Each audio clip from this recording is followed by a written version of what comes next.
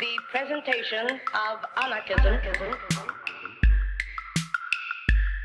as social philosophy which aims at the emancipation, economic, social, political, and spiritual of the human race. The emancipation. Anarchist Essays is brought to you by Loughborough University's Anarchism Research Group. For more information on the ARG, see the link in the show notes or follow us on Twitter at ARGLBORO.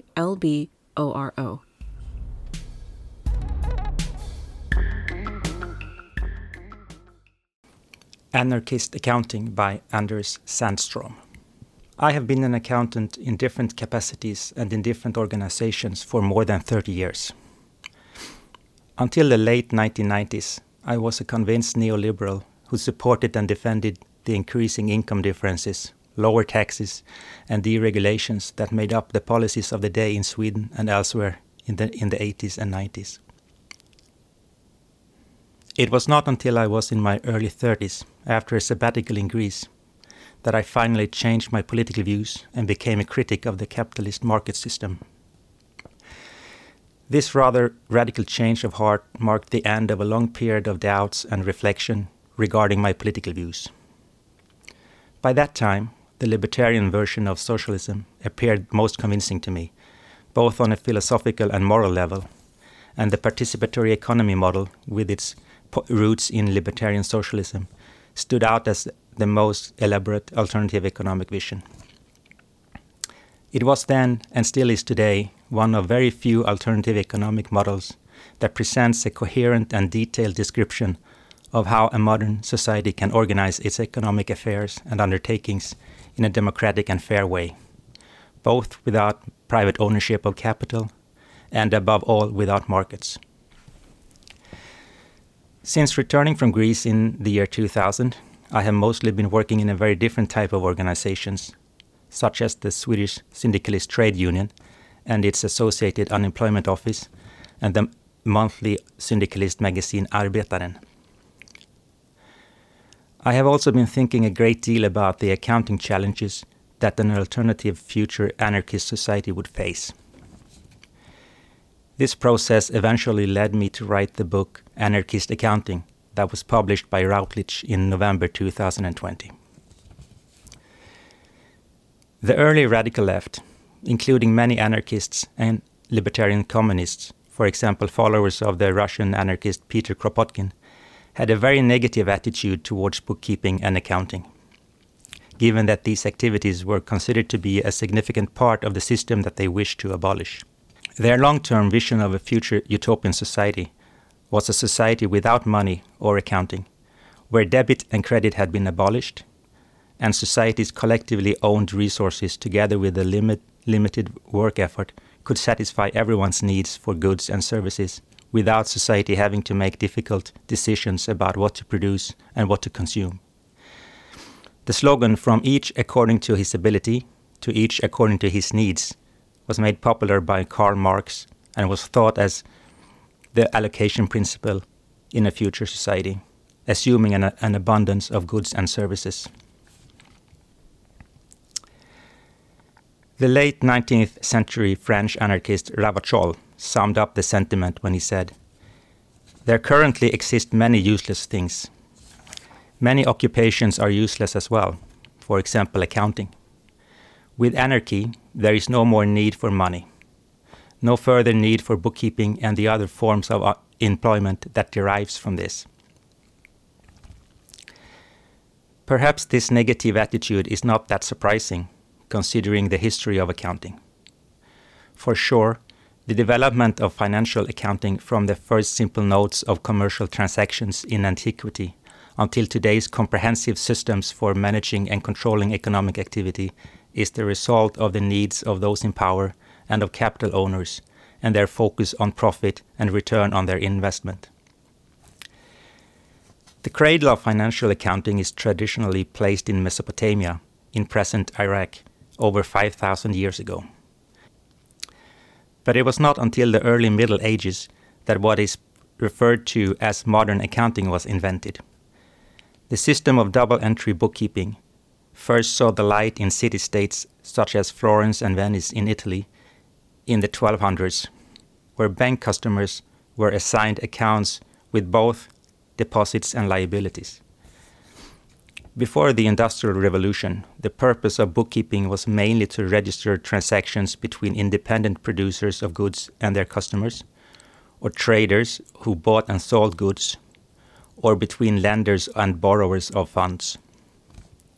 The actual production of goods was mostly carried out by independent peasants and artisans who controlled the actual production process. With the emergence of the Industrial Revolution, an entirely different scenario came into play. By the early 19th century, technical progress had made it possible to mass-produce goods.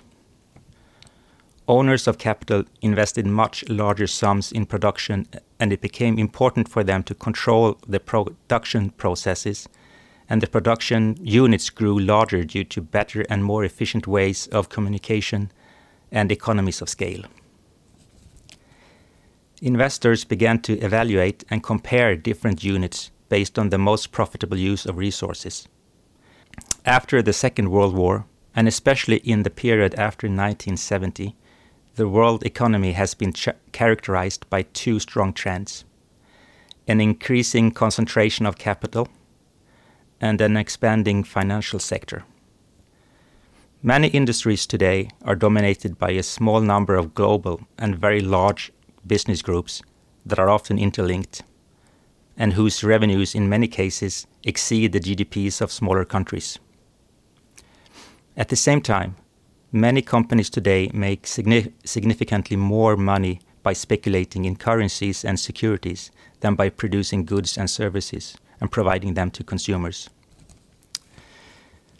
So to sum up the history of accounting, today's accounting systems emerged and were shaped by private capital owners and their interest in controlling and managing the use of their capital, by nation states and their interest in taxing the profits of corporations, and by demands from accountants who prepare financial information. So, do we really need accounting in a future democratic, libertarian socialist economy? Isn't accounting something that only makes sense in a capitalist economy with markets and private capital owners?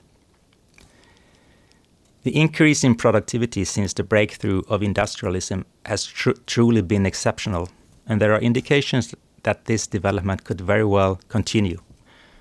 For example, with the help of advanced artificial intelligence and 3D printers.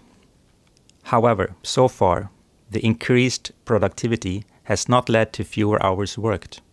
On the contrary, hours worked per capita have increased. Instead, the development has enabled a dramatically increased consumption, which, among other things, has had a very negative impact on the environment. There are certainly good reasons to believe that a future non-capitalist, democratic and fair economy, for which profit maximization and growth are not the primary goals, would give priority to leisure time in the form of reduced working hours instead of more consumption. There are also reasons to believe that such an economy will prioritize the production of durable, high-quality products instead of products that are designed to break and be replaced at short intervals. One can also expect that a larger share of the total consumption will be collective. For example, more and better solutions for collective transport systems and housing arrangements, and shared use of costly resources within neighborhoods. Such a development would not only have very positive effects on the quality of life and health of individuals, but is by now necessary to avoid the environmental catastrophe that is creeping ever closer. Our vital resources, such as clean air, a productive atmosphere, mineral deposits, and ecosystems, are not endless, but are nevertheless currently consumed at a rapid pace due to profit hunting. In short, there are great opportunities and convincing arguments for converting productivity increases into more leisure and more sustainable products instead of ever-increasing consumption of short-lived products. It is, however, unlikely that we, at least in the near future, can create an economy of abundance in which we can meet all our needs and produce all the goods and services we want without any work effort or without consuming neither non-renewable natural resources nor manufactured productive resources. It is, therefore, unlikely that we will be able to satisfy our demand for goods and services without having to prioritize what is to be produced and consumed.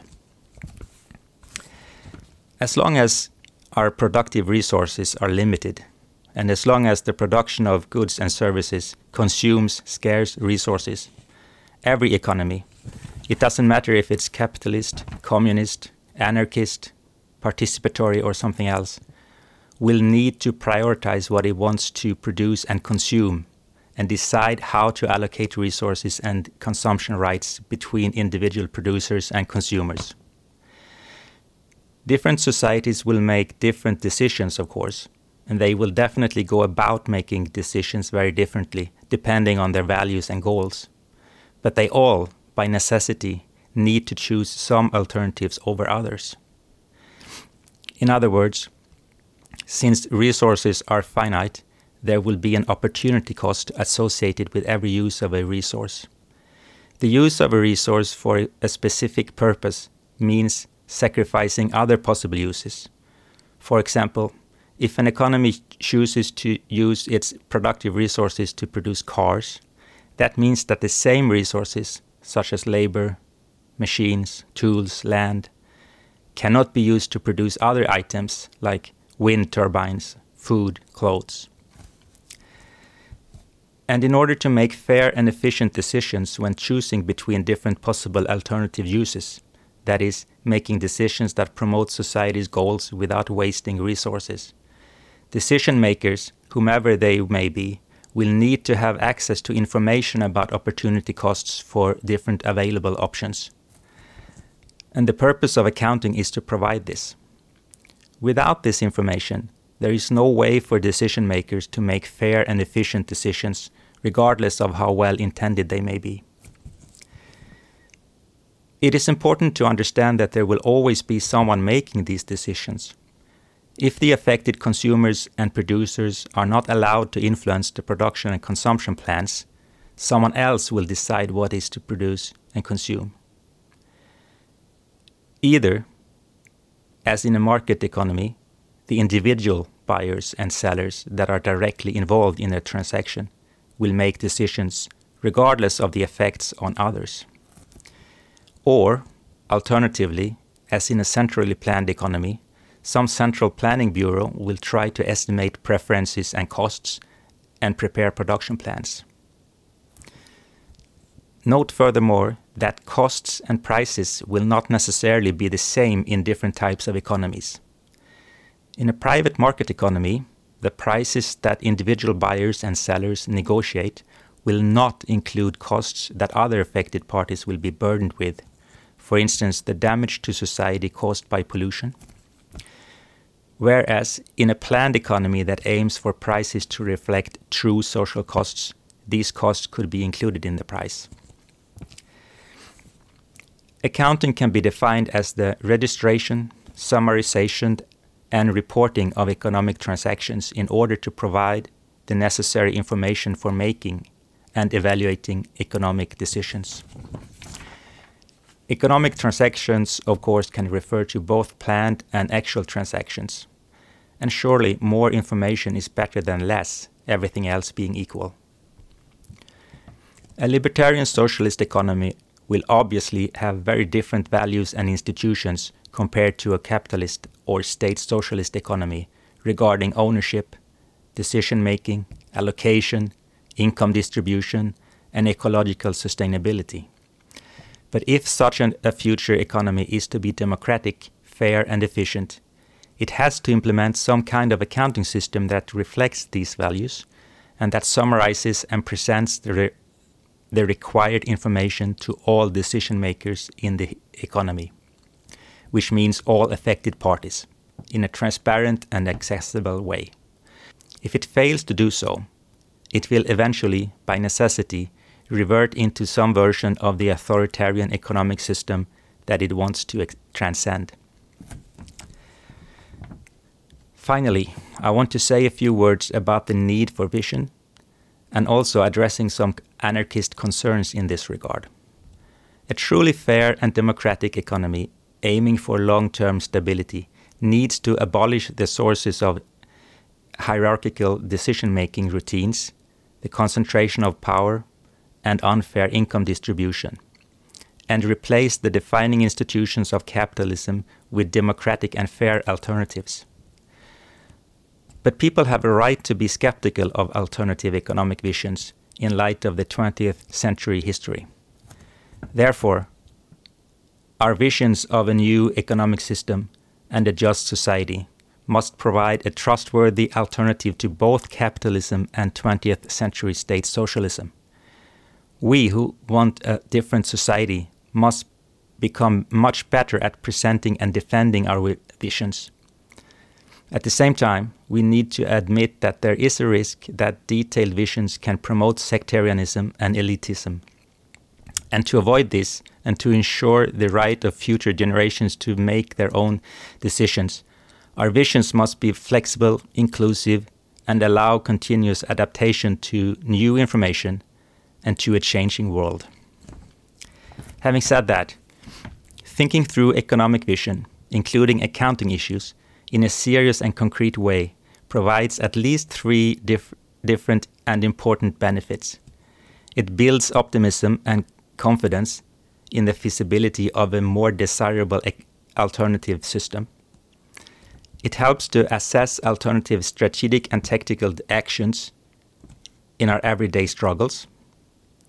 And finally, it helps to inform experiments when people are in a position to begin implementing alternative social institutions.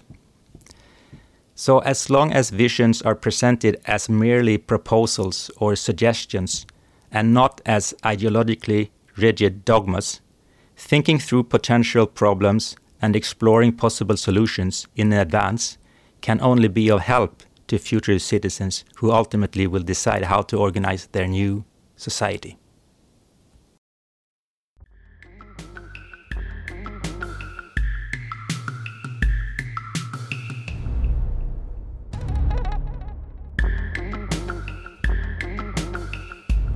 Thank you for listening. To help others find Anarchist Essays, please rate and review us wherever you find your podcasts. And if you're interested in anarchist ideas, why not check out the journal Anarchist Studies? For over 20 years, Anarchist Studies has been publishing original research on the history, theory, and practice of anarchism. For more information, visit www.lwbooks.co.uk/anarchist-studies.